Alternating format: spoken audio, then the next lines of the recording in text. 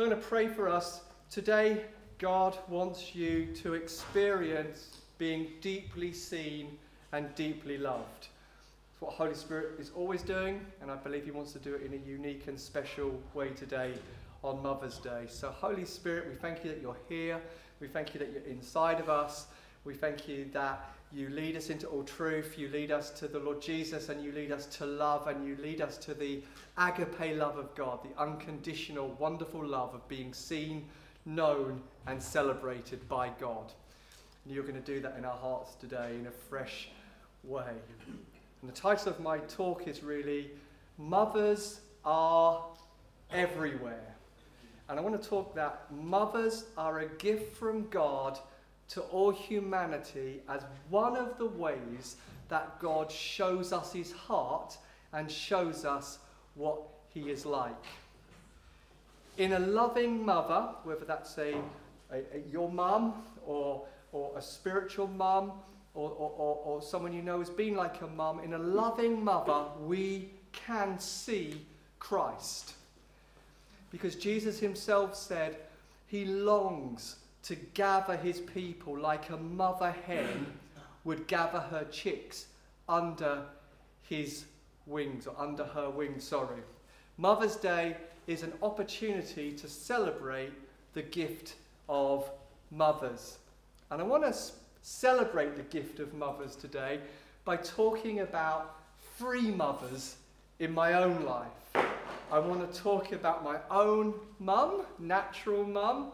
I want to talk about a lady in the church I went to when I was 18 called Joan Gowing, who was a lady in her late 60s at the time and now is, I believe, nearly 90 maybe. And I also want to talk about Suzette, my mother-in-law, and Rochelle's mum. So I want to talk about my mum, my natural mum first.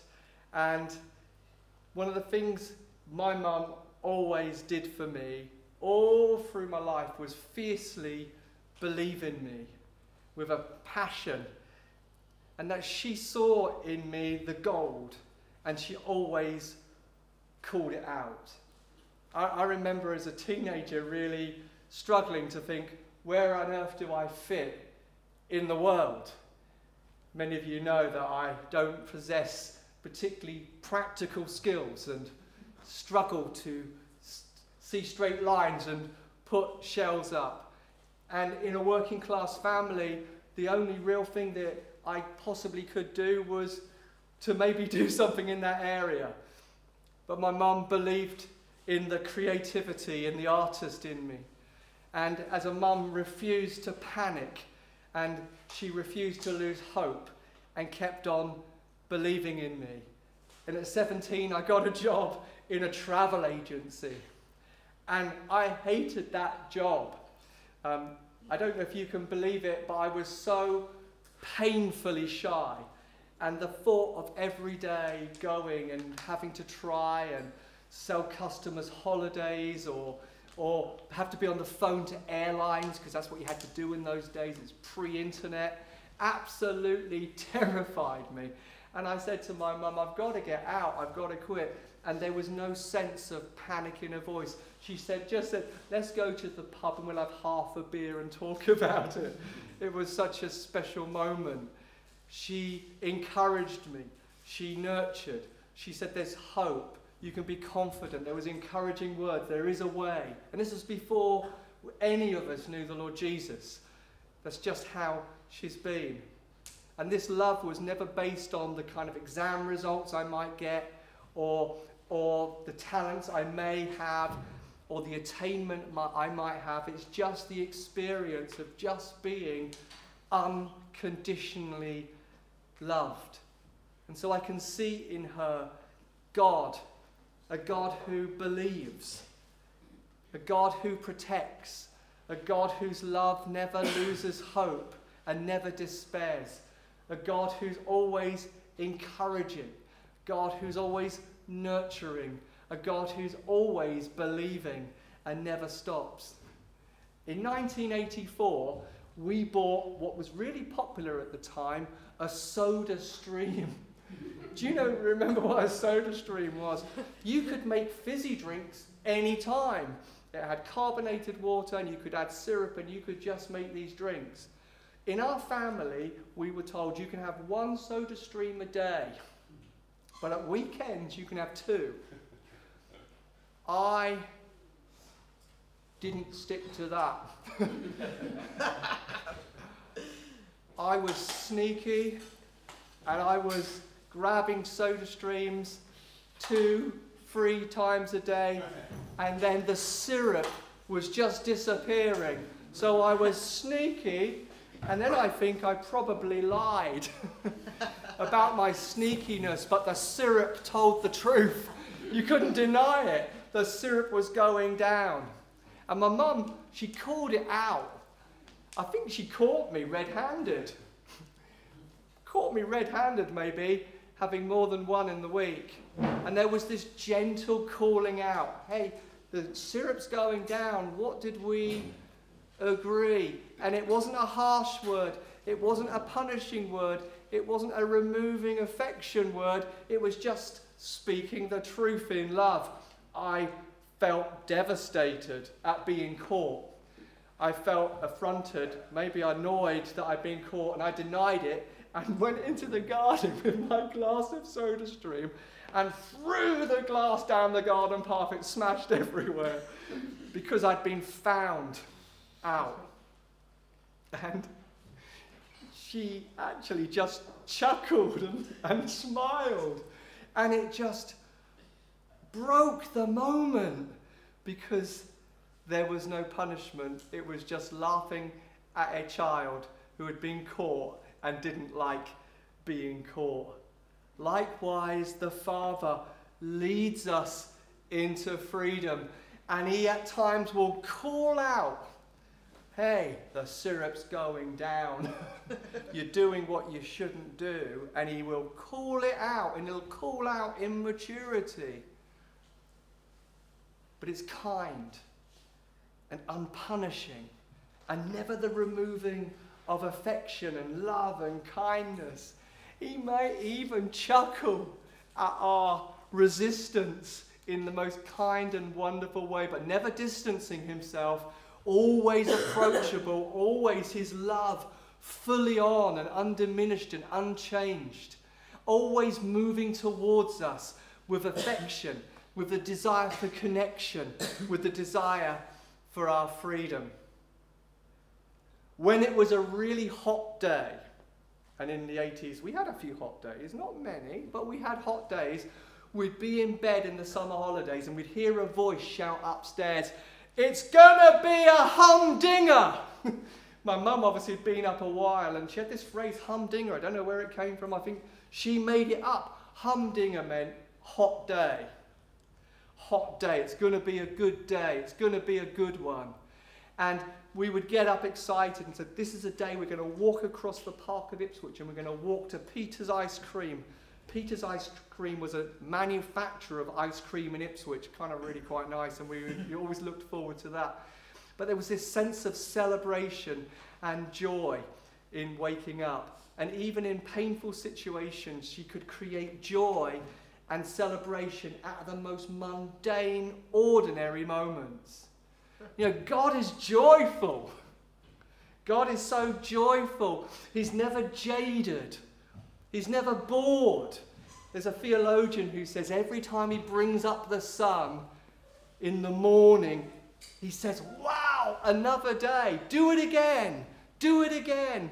Do it again. And in a sense, as we grow up as adults, we become more jaded. But God is not like that. He celebrates every day and all the possibilities and all the potential. He's the joyful God. Last thing on my mum, it was really because of my mum that I came to know the Lord Jesus. She had suddenly come to Christ when the Holy Spirit had filled the whole house with his presence after she had been in a conversation with some Christians from work. She'd gone there as an atheist to convince them they were wrong. She left saying, I wish I could believe what you believe. Opened up the door, imagine this, God filled the house. So she came to Christ that night, and then in the morning, she said, I've become a Christian. We laughed and mocked. You've been putting people off Jesus for years, having these kind of discussions about God isn't real, and now you're a Christian. Hilarious. And we were surprised by her story. But we trusted her story. We never doubted that what she said had happened. We were perplexed and confused and bemused and didn't understand, but we believed that something had happened. And so I remember as an 18-year-old drawn out to ask questions and ask her how it happened, being drawn to Christ through my mum's story. I trusted her because you know what? All through our childhood, she'd always cultivated connection. She'd always cultivated fun. And we literally, like little chicks, one after the other, followed her to Jesus in 6 months. Me, my brother, and my sister. We believe you. It's happened. Joan Gowing. I became a Christian when I was 18. And Joan Gowing was one of the older ladies in the church. She had become a widow when she was in her 40s. So she'd been a widow a really, really long time. I don't know how tall she is, and she's alive to this day, but she's not 5 foot. She's tiny.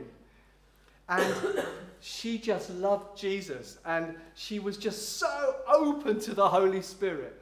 In the 1990s, when the Holy Spirit was impacting us with what was called the Toronto Blessing, and it was wild and crazy, God bring more of those times of saturated fullness of the Holy Spirit, Joan was right in the centre of it. And what I always loved about Joan was she loved people unconditionally, just loved people. And she still glows to this day with love for people. We sadly went to a funeral a year ago and just caught Joan's eye across the room. And that eyes are still love, still caught. And Joan, this special connection to that lady. Everything she prayed came from a deep relationship with God. I led my first house group when I was 20 with Joan and another lady called Sarah. And we used to go and visit people in the community. And I always used to just love praying with Joan, just being in the room with Joan, because she didn't just know God. She didn't just know about God. She knew God. She hung out with God. God was her best friend. And it would just come out, this faith and expectancy. I guess it reminds me of Jesus, whose whole life, his public life, was rooted in his private relationship with the Father. Jesus' whole life was in his secret place where he just enjoyed being with the Father, enjoyed being seen, enjoyed being loved. And Joan was like that. Joan Gowing once said to me, Jamie, do you want to come with me to the local prison to visit prisoners? No, Joan, I don't really. But I just said, yeah, I'll go with you, Joan. And we go for all the security and all the stuff to get into the prison. I was terrified, but this lady, 60-odd-year-old lady, under 5 foot, was fearless. And she had this fire in her eyes, and it was the fire of unconditional, compassionate love to these prisoners. She just wanted to show Jesus to them. She just wanted to introduce Jesus to them. And she treated each and every one like they were her son. Like this deep affection that had come from the Father for people.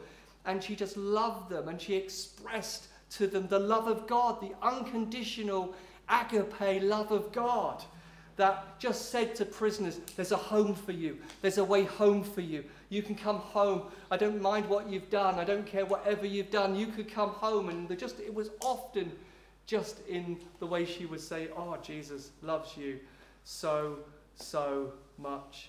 She showed me a God of boundless compassion, a God who, it didn't matter how far someone had fallen and how broken they were or how many mistakes they had made, that the love of God is compassionate and boundless and fierce and fiery and will rush and go through any wall. That God has a desire for people and a passion for people and an energy for people. And he'll come through a under 5 foot tall woman in a men's prison if he wants to. He'll come because nothing will stop God's love. And I imagine those prisoners looked into Joan's eyes, and maybe they were disconnected from their own families but would see the love of a mother. And I'm thinking, what would it have been like to look into the eyes of Jesus?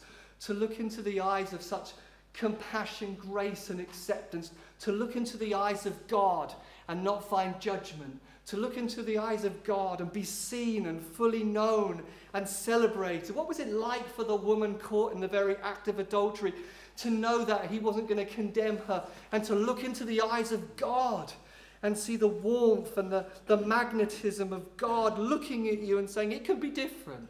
The future can be different. What was it like for the woman at the well to look into the eyes of the one who flung stars into space and created the cosmos and the galaxy, who sat by the well and was thirsty, and she looked at him and he looked at her, and what did she see? It can be different. It can all be different. You can worship me in spirit and truth. You can know me. It's what Joan showed me in so many ways. That God looks at us and sees us and celebrates us and says, you're special to me and you're known by me. And finally, Suzette, Rochelle's mum. Really interesting. We've been married, I think it's 27 years this year, and I don't think I've really ever had a deep conversation with Suzette, because I can speak some French, but I speak French like a 3-year-old sometimes. Everything's present tense. It's all now, and it doesn't have nuances. So this is a relationship of connection where there's a language barrier that has prevented real sharing of heart through words, and yet knowing, being deeply loved. It's really interesting that in the silence, in the inability to necessarily articulate who you are with words, and yet still feeling deeply loved and appreciated. Sometimes it's just sitting at breakfast with her, and we're not really saying very much, but just knowing, I know this person really loves me, really likes me, and we've never really had huge, long, lengthy conversations. Sometimes our life with God is talk and talk and talk and talk and talk. Trying to convince him that we're something, someone, something special. Trying to clothe our nakedness with our achievements or our fears. There's a relationship with God that exists in the space between words. You can be with someone and you don't even say anything, but you just know I'm with you. And I know you love me. And I know you see me. And I want to be with you. It's the being still and knowing. It's the hearing God in the sound of sheer silence. We're together. We're in this space together. I'm seen, I'm known, I'm loved, I'm with you. I'm not doing anything. I'm not striving to get somewhere. I am somewhere because you're in me, you're with me. You've forgiven me, you've made all things new. Just knowing that you're deeply loved, seen and celebrated. I experienced that with Suzette. I just get to be. There's no performance because I can't perform. I can't perform, and I sometimes do things to help out, but I can't be impressive. I can't tell about what I do and don't do. I can't weave a picture of my achievements. Just am, just with, just being there. Just being with God. Not using lots of words, not justifying ourselves, or excusing ourselves, or explaining ourselves, or speaking out of our fear with him, or trying to be impressive. Just sitting with Jesus and knowing that you're loved is amazing, and such a beautiful invitation. We had a discussion, I'm not quite sure where this phrase comes from. I thought that Suzette called me her shoo-shoo, which means her favourite. And I know she also calls my brother-in-law, Christoph, her shoo-shoo, her favourite. And I know she says that to everyone. And I know sometimes she says, I'm going to make what my shoo-shoo loves to eat. What do you want to eat? What's your favourite food? And even though I know that all the people in her life and in the family are the shoo-shoo, it doesn't change that I'm the shoo-shoo.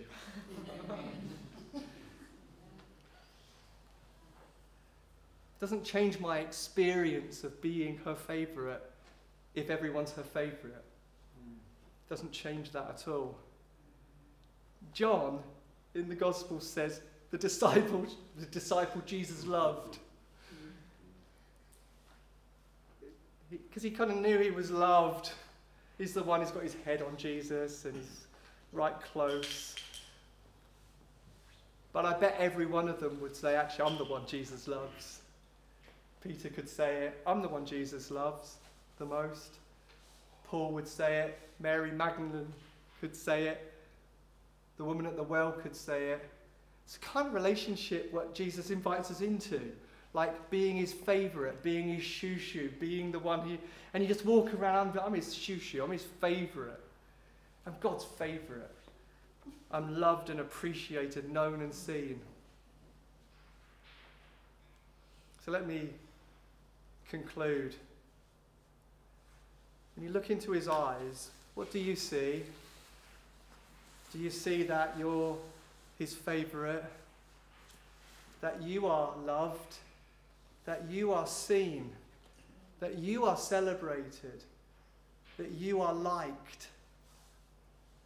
The good news about Jesus is there's an invitation to come home because you're unconditionally loved, to be gathered, to come to Jesus and grow up by becoming small, to become big by becoming little. Let me read you just a few words on the love of God. In the New Testament, Paul uses the word agape. Paul uses this same word for the love of God, expressed in his Son, Jesus Christ. This is a kind of love that is not self-seeking, does not bear grudges and keeps no record of wrongs. It is love put into action, not just when it's deserved, but when it's undeserved. It is the quality of love that God has for us and the kind of love that God pours into our hearts when we begin to believe in him. Of course, the Bible tells us that God loves us, and many of us believe it intellectually.